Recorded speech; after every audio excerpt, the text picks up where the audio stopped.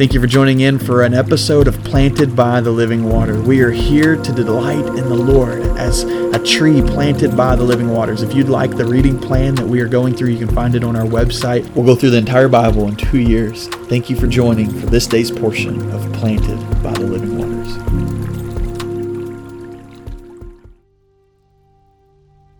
Welcome to episode 147 of Planted by the Living Waters. Here we are in our reading planted in chapter 22 and 23 of 2 Kings. Almost there, just about to finish 23 and 24, 25 that ends the book of 2 Kings. And so I want to tie in something that I thought was really interesting.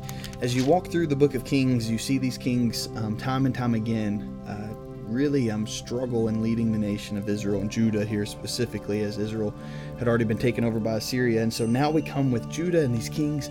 There's been one bad king after another, and we come to Josiah.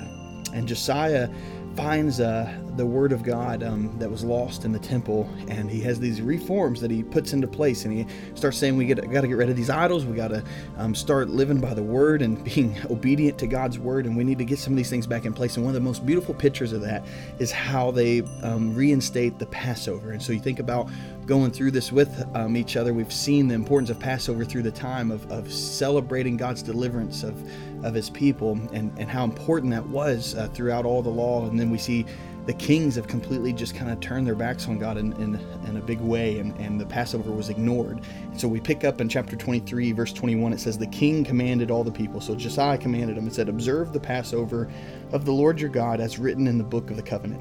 No such Passover had been observed from the time of the judges who judged Israel through the entire time of the kings of Israel and Judah. But in the 18th year of King Josiah, the Lord's Passover was observed in Jerusalem.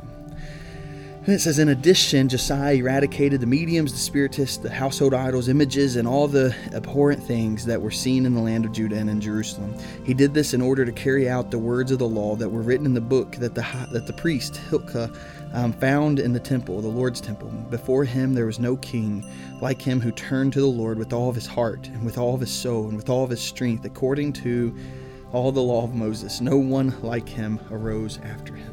And I tell you this with this question in mind. We spend time each day planted in God's word for the sake of how we can apply that to our lives, how we can live out God's word and be planted. And so my question to you today is perhaps what is it that has been ignored for a long time in your family? Biblically, spiritually talking here, what's been ignored for a while that God may be leading you to reinstate for the sake of giving him glory? And what I mean by that is perhaps like the Passover. The Passover was something that had been ignored, and Josiah reinstates it to celebrate God's faithfulness. What about you? Was there a time in your family that you got together and had Bible study, had time of going through God's Word as a family, had worship time together, and maybe it's been years or even decades since that has happened with you and your family? And I want to ask, is it time that God's leading you back to this reinstating of worship, of time in your home? Or maybe it's something else. Maybe it's just reading the Word. Maybe the Word has been lost to you in some way. It's gotten dusty. It's something that you only hear on Sundays, and you've just kind of fallen from actually being in the practice of reading it yourself. Maybe God wants you to pick that back up and to trust him. It says that Josiah loved the Lord and leaned into the Lord, turned to him with all of his heart, all of his soul, and all of his strength. This is the greatest commandment for us.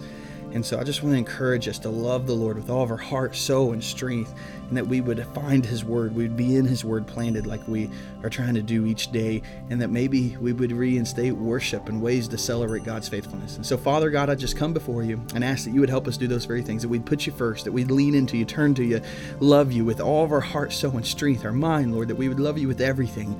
And God, that you would give us discernment right now, what it is that you would have us to reinstate, how to worship you more faithfully and fully, Lord. In the name of Christ we pray. Amen.